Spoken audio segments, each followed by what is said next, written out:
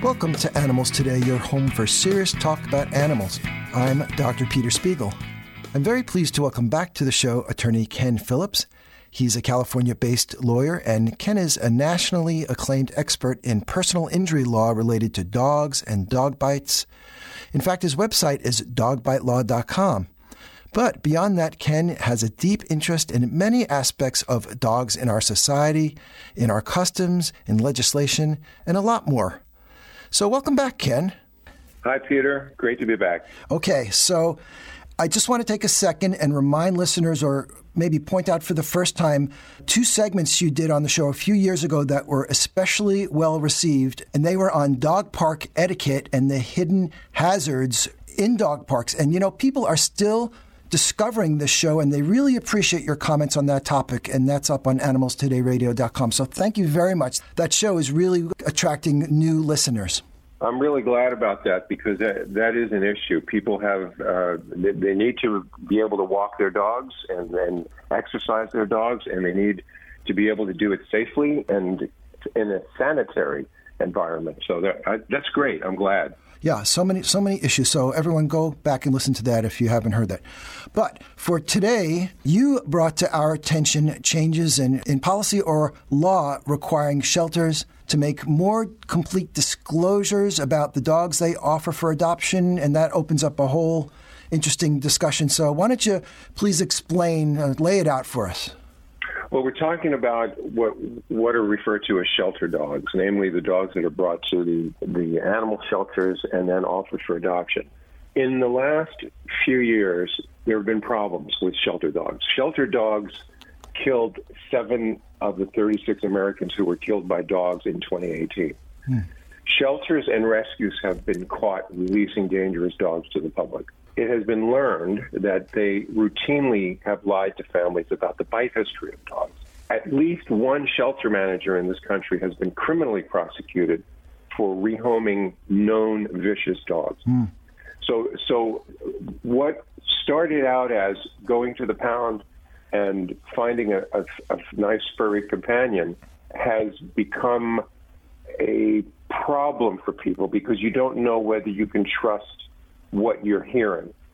So this was all made worse by a number of cities, including Los Angeles, but all over the country, another number of cities that adopted policies for their shelters stating that the shelter was not to disclose the history of the dog or the breed of the dog. In other words, to conceal the history of the dog from good-natured people that are coming to pick up, a dog for their kids. And why would they adopt a policy like that? Because the shelters are overflowing with dogs, basically. Shelters are overflowing with them. It's become a big problem. They're overflowing with them for 2 reasons. One reason being that there are too many pit bulls that are being bred. The pit bull population has to be thinned out every single year. About a third of all pit bulls have to be euthanized every single year because people are overproducing them. So that's one reason. And then probably the main reason is the no-kill movement. Yeah. Because the no-kill movement is a movement that says if an animal can be saved or can be adopted, the animal should not be euthanized simply because it's 5 days have gone by or 10 days have gone by with it being at the shelter. But the unintended consequence of the no-kill policies is that the shelters are overwhelmed especially with dogs, and so one of the misguided solutions has been to push dogs on people without giving the proper warnings.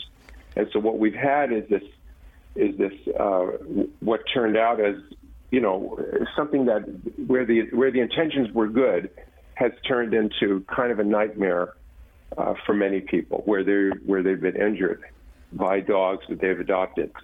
In my law practice, my law practice centers on representing the victims of dog attacks and families where somebody in the family has been killed by a dog. That's what I do for a living, so to speak.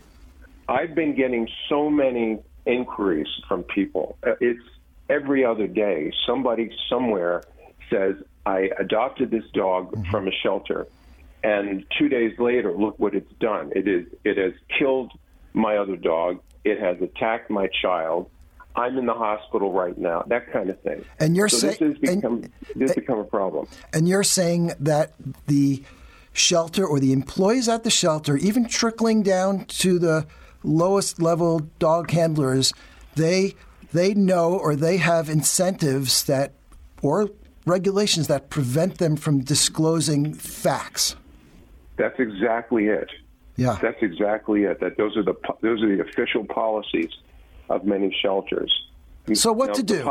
Okay, you're right. I was going to get to that. The positive side of this is that there are 2 states that have now mandated giving the bite history of a dog to somebody who wants to adopt the dog.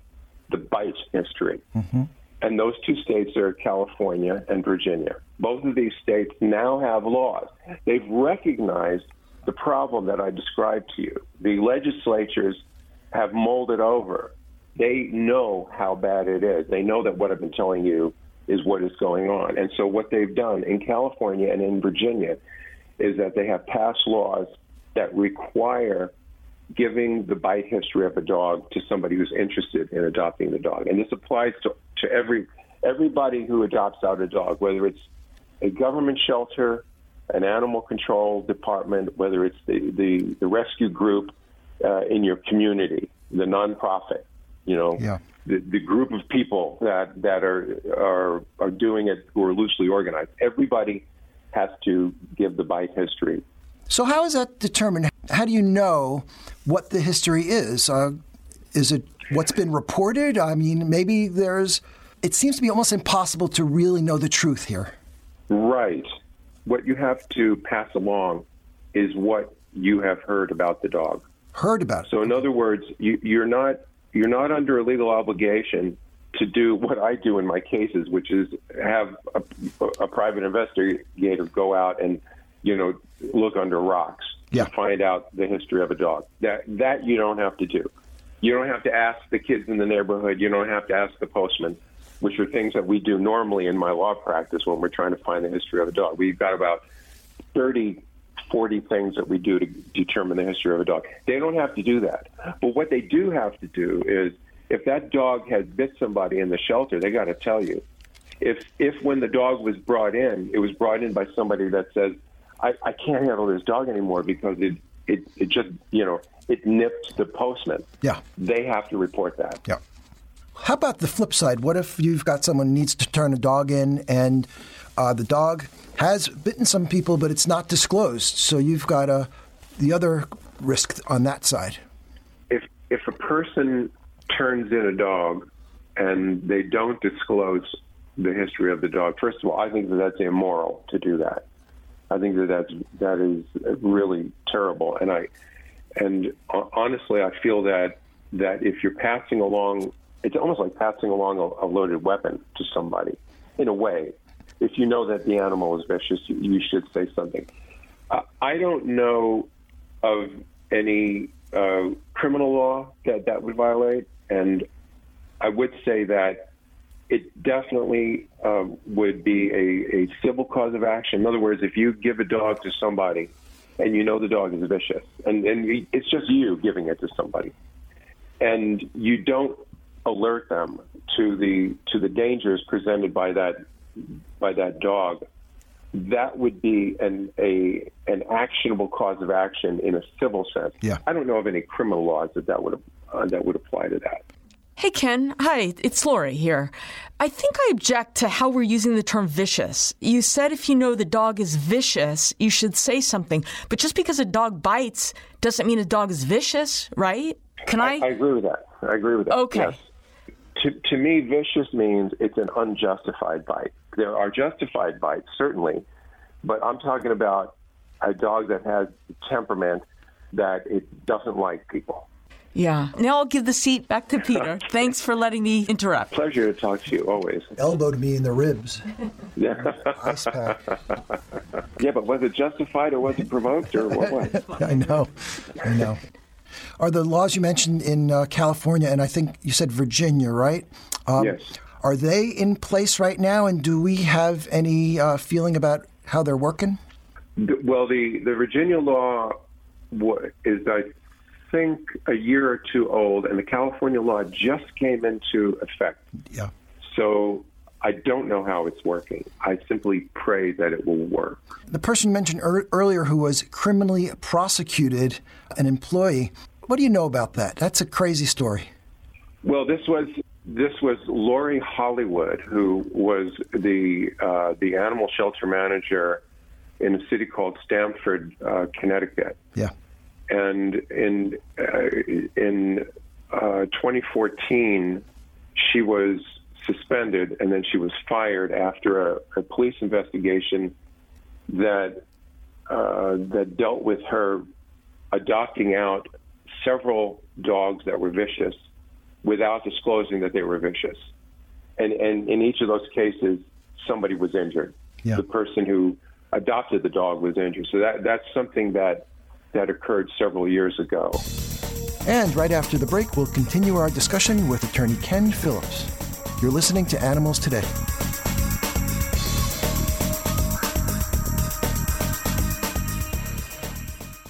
Every day in our community, countless animals are starved, beaten, and abused by people. And sadly, most of these cases go unreported, and the abusers get away with it. And in many cases, someone knew about the abuse but did not report it. So if you see someone hurting an animal, or even if you just suspect something, call the police or animal control right away. Animal abuse does not just mean physically abusing an animal. Neglecting animals can be just as bad. So if you see your neighbor's dog being underfed, left without water, or tied up in the backyard without protection from the elements, it's important to report that too. In many cases, you don't even have to give your name, and your phone call may save an animal's life. Remember, animals can't speak out for themselves, so reporting animal abuse can save lives.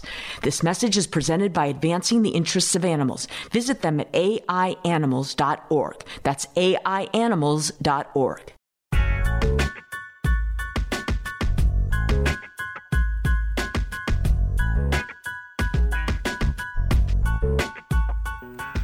Welcome back. We are speaking with attorney Ken Phillips. Ken, are we going to see more states adopt policies and pass laws requiring more disclosure about dogs' histories when they are up for adoption? I would think so because you have California, which passes a lot of laws, half of them good, half of them bad, but gets a lot of attention for the laws that it passes and is considered to be influential. And then you have a more conservative state like Virginia doing it. And I think that this is a problem that has gotten a whole lot of attention among those of us who are following issues having to do with dogs and the law. Yeah. So I do think that there will be more legislation in other jurisdictions about this in the very near future. Because look, it does nothing but strengthen the whole system of saving the lives of animals in shelters. Think about it. If you're afraid of going to the shelter because you're afraid of being lied to, you're not going to go to the shelter. You're not going to get a dog. You're not going to get a cat from the shelter. The problem is really with dogs. So you're not going to go.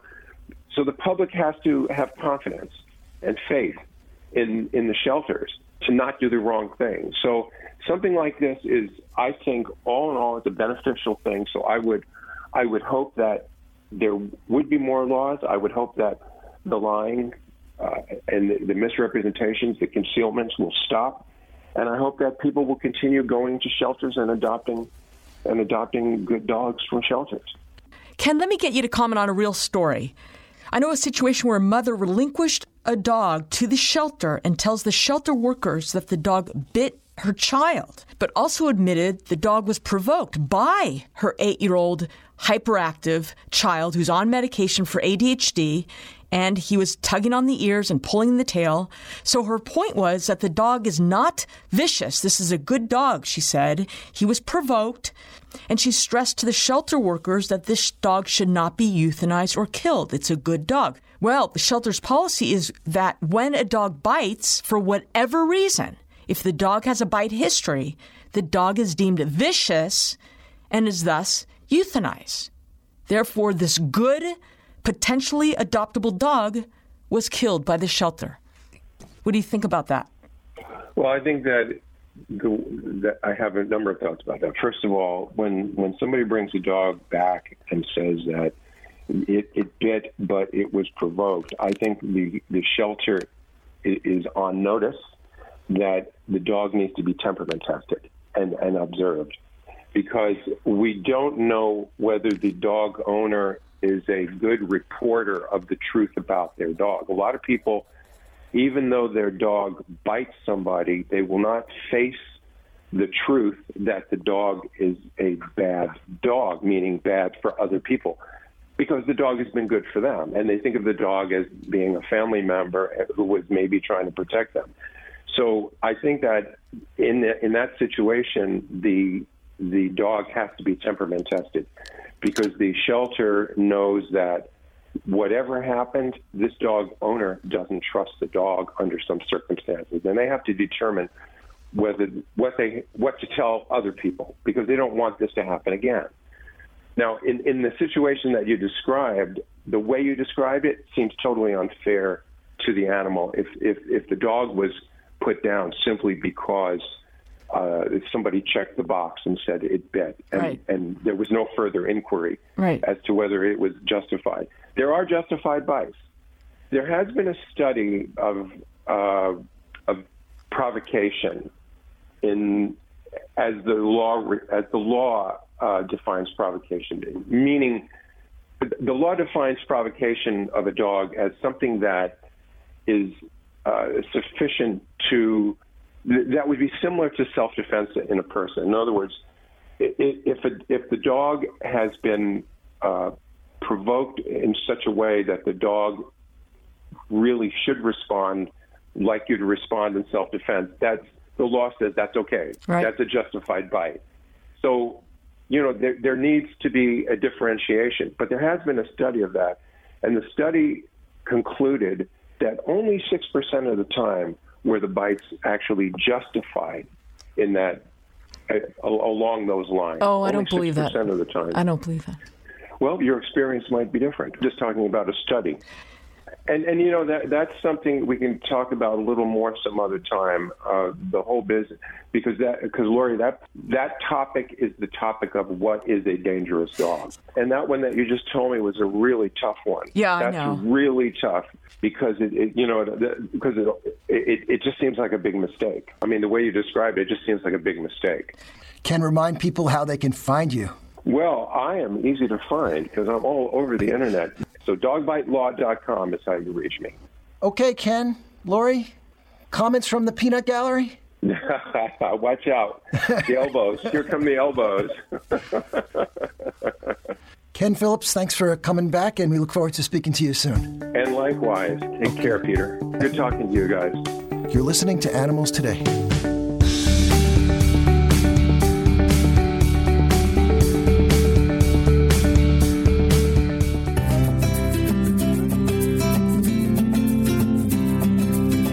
If you're like most people, you have lots of plans.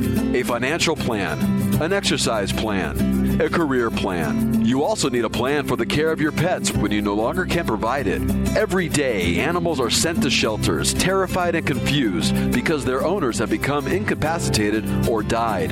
Unfortunately, many of them get euthanized. Some people don't give the future a thought. Others assume family members will care for their pets. A better way is to name caregivers and provide detailed instructions about your pet's feeding, social, play, and healthcare needs. But even designated caregivers can't guarantee your pet will join a stable and loving home. Good intentions sometimes take a back seat to life's realities, like a new spouse who doesn't like animals, a sudden desire to travel the world, or the adoptive caregiver's own illness. A legally enforceable pet trust offers the only assurance that your assets will be used as you wish to provide for the comfort and care of your cherished animal companions. Almost every state recognizes pet trusts. Find out how to create one today and take steps to make sure your pet doesn't risk becoming yet another sad shelter statistic. Plan for your pet's lifelong well-being. This message is brought to you by Advancing the Interests of Animals. That's AIAnimals.org. That's AIAnimals.org. In an effort to encourage safe, pet-friendly car rides, PetSafe recently announced a car safety harness replacement program. If your dog is wearing a harness of any brand during a vehicle accident, PetSafe will replace it with a crash test certified Happy Ride safety harness free. While a harness may not display visible damage after an accident, PetSafe recommends replacing it regardless to ensure maximum strength in the event of another accident. It also improves safety for everyone in the car as it restricts dogs from moving around and distracting the driver. PetSafe also carries a multitude of other products in addition to harnesses to make car traveling safe and easy, like barriers, ramps, and booster seats. For example, we recently tested and continue to use the PetSafe Happy Ride dog barrier. This barrier is made of a see-through durable mesh that's resistant to damage from pet claws. It prevents pets from inviting themselves into the front seat, which is a good thing. And it's simple to install and uninstall. I did it myself. 2 adjustable cinch wraps wrap around the front headrest, and a support rod and seat anchors hold the barrier in place. It really works well. Visit PetSafe.com for more information on the new PetSafe Car Safety Harness Replacement Program and its full product list.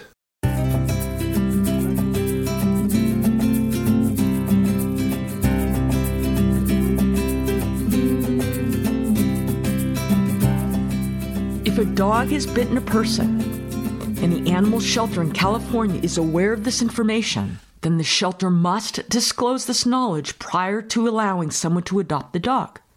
This is California's new dog bite law. Here are my thoughts about this, and my reaction to the prior discussion we had with legal dog bite expert Ken Phillips. Dogs bite. Just because a dog has bitten someone doesn't necessarily mean that dog is vicious, or a bad dog, or a reason to destroy that dog.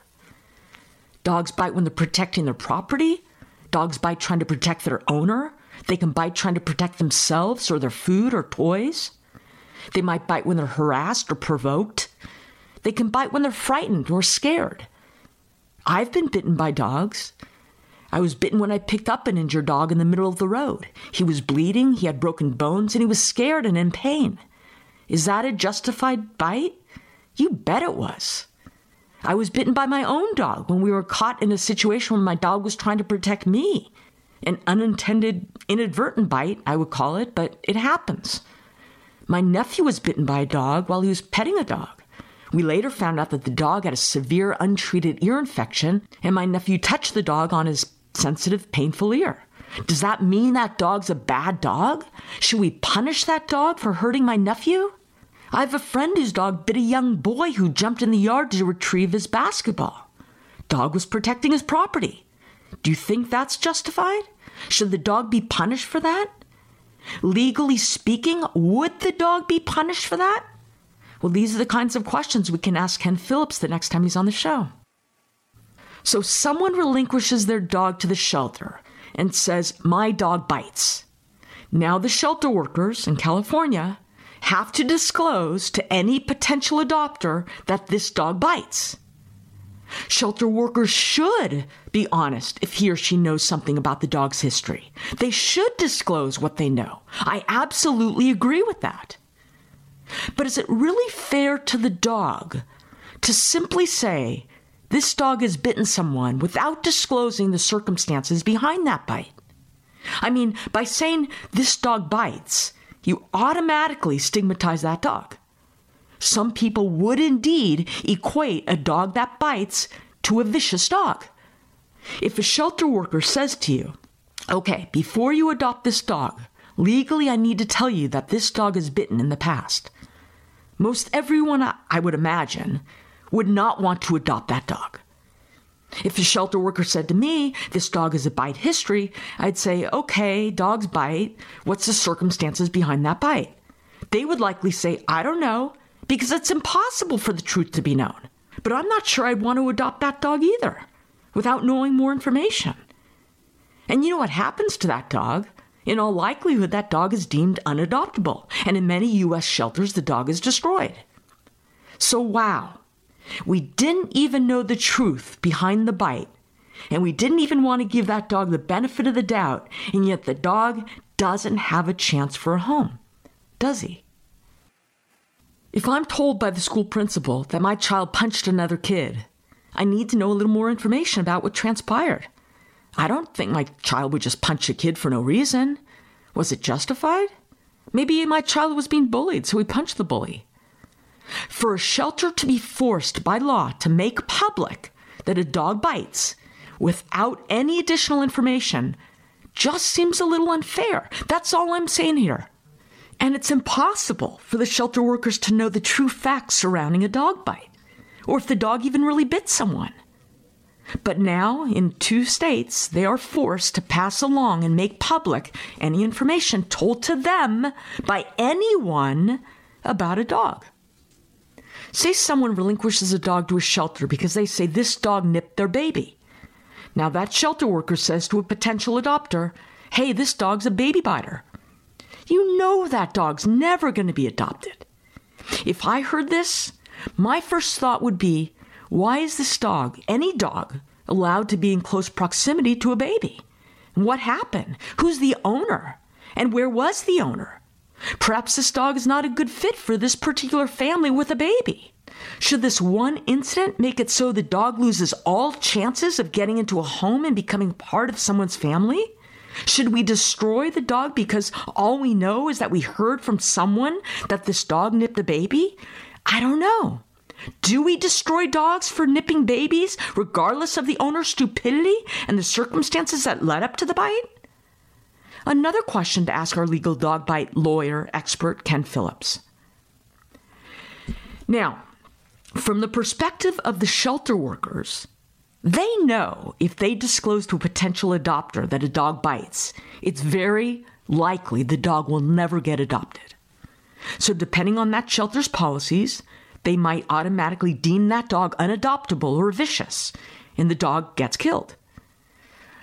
I have known, and I've worked with many shelter staff, and despite what some people think, they don't enjoy killing dogs. Most of the shelter workers and rescue groups I've worked with try really hard to match a particular dog with the right kind of family. And that's the key here, isn't it? With any adoption of a dog or a cat to a new home and family, the shelter workers and rescue groups need to take a good history and interview the potential adopter, which not all shelters do. And Ken Phillips is right when he says there are some shelters that will adopt out any dog to any person who wants that dog. I know a shelter that adopted an energetic, strong, big puppy who grew to be an 80-pound dog to a 91-year-old man who lives alone. You think that 90-year-old, who depends on a cane, by the way, will be able to adequately socialize and exercise the dog and offer the dog the stimulation that a puppy needs? And what will happen when this big, strong, energetic puppy accidentally hurts the man or pulls the man to the ground on a morning walk? Or what happens to the dog when the 91-year-old dies tomorrow? Not so smart of the shelter worker, and very selfish of the man who wanted a puppy. I mean, what the hell was he thinking? So shelters need to ask questions. Do you live alone? Do you have other pets? Do you have kids? How old are your kids? Have you owned a dog before? If so, what happened to that dog? Did you get your prior dogs fixed or vaccinated? If not, why? Can you afford food for the dog? Where are you going to keep the dog? Tied up in the backyard or home all day while you're working? A lot of information about you and your lifestyle need to be known to assist in making a good match. Generally speaking, shelters and rescue groups want you to be happy with the animal you adopt from them. They want you to be happy with your new family member. They want it to be a lifelong loving home for the animal.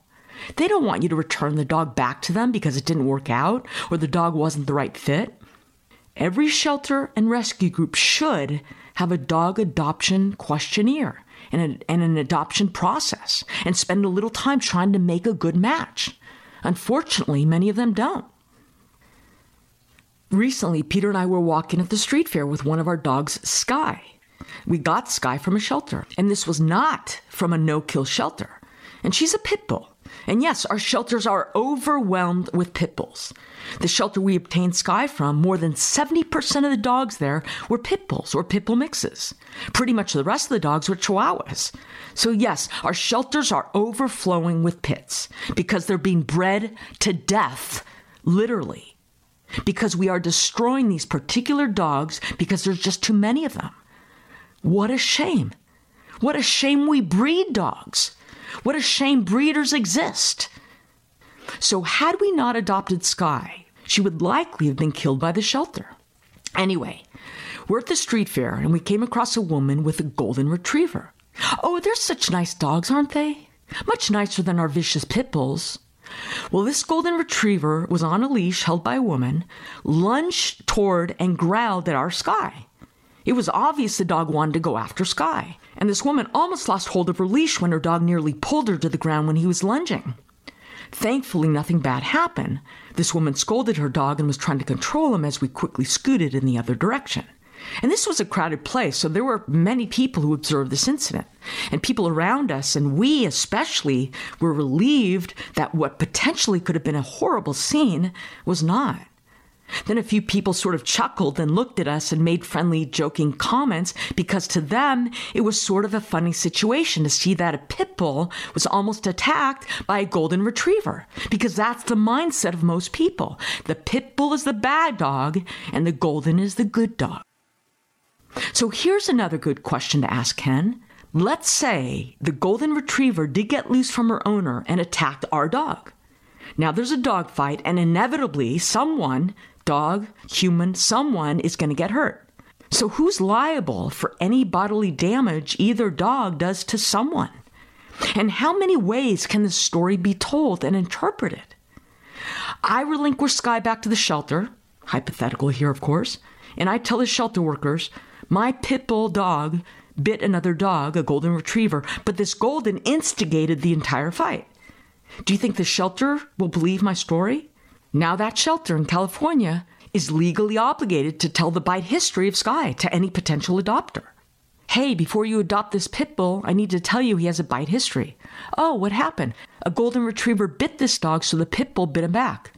Will people believe that? Now, let's say the woman with the golden retriever relinquishes her dog to the shelter because the breeder who she purchased the dog from is not going to take that dog back because breeders don't do that. Breeders breed dogs for profit, and the hardworking shelters and rescue groups are the dumping grounds for unwanted dogs that breeders produce. So this woman takes her golden to the shelter and says, my dog was bitten by a pit bull. Aha! Now that's a believable story. How would you define a dangerous dog? Don't go away. We're going to talk about that when we come back. You're listening to Animals Today.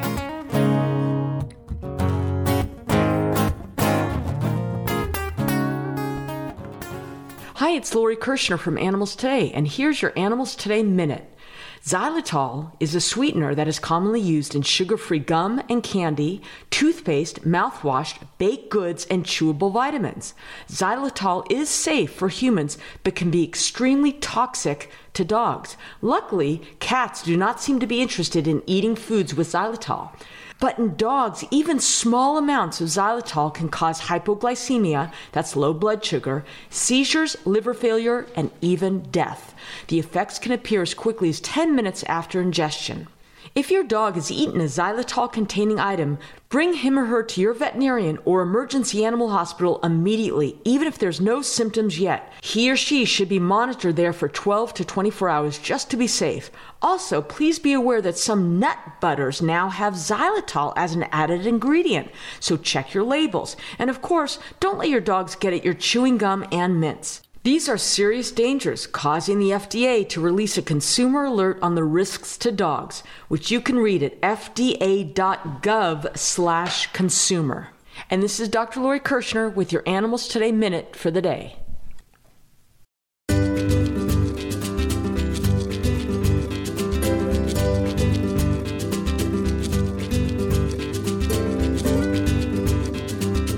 Hi, this is Dr. Lori, and you're listening to Animals Today. I'm proud to say that Animals Today is now in its 12th year of continuous weekly broadcasts, bringing you animal welfare and animal rights news and stories from around the globe. Animals Today is a project of the nonprofit animal welfare organization Advancing the Interests of Animals. Its mission is to improve the lives of animals and to encourage increased compassion and respect for all living beings. Visit them at aianimals.org. And if you like listening to this radio show and you like what we're doing, consider making a donation to Advancing the Interests of Animals to support the ongoing broadcast of Animals Today. Their website is aianimals.org. That's aianimals.org, and click Support Us. I do believe there are dogs that are dangerous. Is it the dog's fault the dog is dangerous or vicious? He or she wasn't born vicious, because all dogs are good dogs. It's always the owner who made the dog into a bad dog or a vicious dog. But what's the definition of vicious anyway? Vicious might have its own legal definition, and we'll ask our dog bite legal expert Ken Phillips about that as well. But it seems to me that the definition of vicious or dangerous is purely subjective, right? I mean, what I think is a vicious dog might be different than what you think is a vicious dog, and different than the person who was attacked by a dog when she was a child thinks is a vicious dog. In addition, maybe that dog's only dangerous in a given situation or environment or around certain kinds of people. We had a wonderful dog, Paco. Paco didn't like people who spoke the Spanish language. Paco was not a dangerous dog. Paco was not a racist dog. But we just made sure that the Spanish language was not spoken around Paco. And I'm just assuming Paco was abused by a person who spoke Spanish. And that's the point. If you know a dog is not comfortable in a given situation or environment, and or you do not approve of the dog's behavior in a given environment or around certain people or other dogs, you might have to make some adjustments in your lifestyle to keep your dog and your family and everyone around you safe and happy. It's not hard, maybe a little inconvenient, but so what? That's life, and that's what you do. So, we're talking about the definition of a dangerous dog. Purely subjective. And you know, even shelters have their own definition of a dangerous dog. A lot of shelters have what's called temperament testing to determine if dogs are dangerous or vicious in certain situations. And other shelters don't use any sort of method of testing or evaluation. They might deem a dog vicious by the dog's bite history or whatever random, indiscriminate means they choose. And not all shelter employees are experienced with dog behavior. And you might just be dealing with a scared dog who was recently picked up off the streets and who was lost from his home. And that dog might very well cower in the corner or growl at anyone who enters his kennel. Or maybe the dog was in an abusive situation and again might not want to trust or be kind to you or any human initially. Are these vicious dogs? No, they're scared. And they're certainly not going to do well on any temperament test or any sort of evaluation given by a complete stranger. My own dogs, if lost from me and picked up and thrown into a loud, scary shelter cage, would likely fail any tests and might very well be deemed vicious or dangerous. And realistically, who's going to want to adopt a dog who is labeled vicious anyway? Yeah, the dog is probably not vicious by your standards, but you're not going to want to adopt that dog. And you certainly have to question the motives of the adopter who wants to adopt a dog labeled as vicious. What's he going to do with that dog? Use him as a fighting dog? Sell him to a research lab? I don't know. But the thing is, for the most part, from my experience, shelters don't adopt out dogs that they think are truly vicious. And it boils down to what your definition of vicious is. I know there are exceptions, okay? But I don't see shelters adopting out dogs that they think will turn around and hurt other people or animals. Now, having said that, there have been a few incidences I'm aware of where dogs should not have been released to the public at the time they were. I'm not saying these dogs were vicious. What I'm saying is more training or socialization or rehabilitation should have been offered to that dog and then reassessed, establishing this dog is okay to be adopted out to a given person or family. And by the way, this is an entirely different topic we can talk about another time, but earlier in the show, the term no-kill shelter was mentioned. And you might know this already, but just because a shelter claims they are no-kill doesn't mean they never kill a dog. I know it might sound like a misleading term if a shelter describes itself as a no-kill shelter and they kill a dog, but some shelters might say they are no-kill, and that usually means they strive for that, okay? I mean, they might be situations where they do kill a dog, like if a dog is suffering and essentially untreatable, like a dog was hit by a car and has internal bleeding and broken bones and barely breathing. Of course, any humane shelter would euthanize that dog. Now, that's the real definition of euthanasia, by the way, taking an individual out of its misery. Now, I will tell you that what often happens in these no-kill shelter settings, since they strive not to kill animals unless they have to, unfortunately, you get some dogs and cats there in that shelter for a very long time. And they can develop extreme kennel stress and anxiety from their lengthy stays. Just like any individual cooped up in a small place with little stimulation for a long time will go a little stir-crazy. Again, this doesn't make the dog a dangerous dog. So what's the bottom line? Our country still has millions of homeless dogs and cats that are in need of a loving, forever home. We are still killing millions of unwanted animals in our shelters every year. Don't buy a dog from a breeder, okay? If you're wanting to add a dog or cat to your family, consider visiting your local shelter. Check out the animals just waiting there to be a part of your family. And if you end up adopting from a shelter, in all likelihood, you'll be saving a life. And that's a good thing. And dogs bite. And let's not conflate a dog that bites with a vicious or dangerous dog. My parents' little 12-pound rescued Maltese Chicklet would bite certain individuals who would approach my mother. Is Chicklet a vicious dog? No. Little fluffy white Chicklet is not a vicious dog and would never be labeled vicious. But if my mother had a pit bull and that same person approached her and the pit bull was trying to protect my mother, that's a different story. That dog's vicious. And we all know why this is the case. Number one, larger dogs can do more damage when they bite than smaller dogs, just on the basis of their size of their mouth and teeth. And number two, pit bulls have a bad rap. And that's because many people are misinformed about pit bulls. And that's another good topic to bring up with Ken. Given the same situation and under the same circumstances, why are certain dog breeds automatically deemed vicious and others are not? Two little dogs the size of a large rat have bitten the nose of one of our large dogs minding his own business. Who's the vicious one?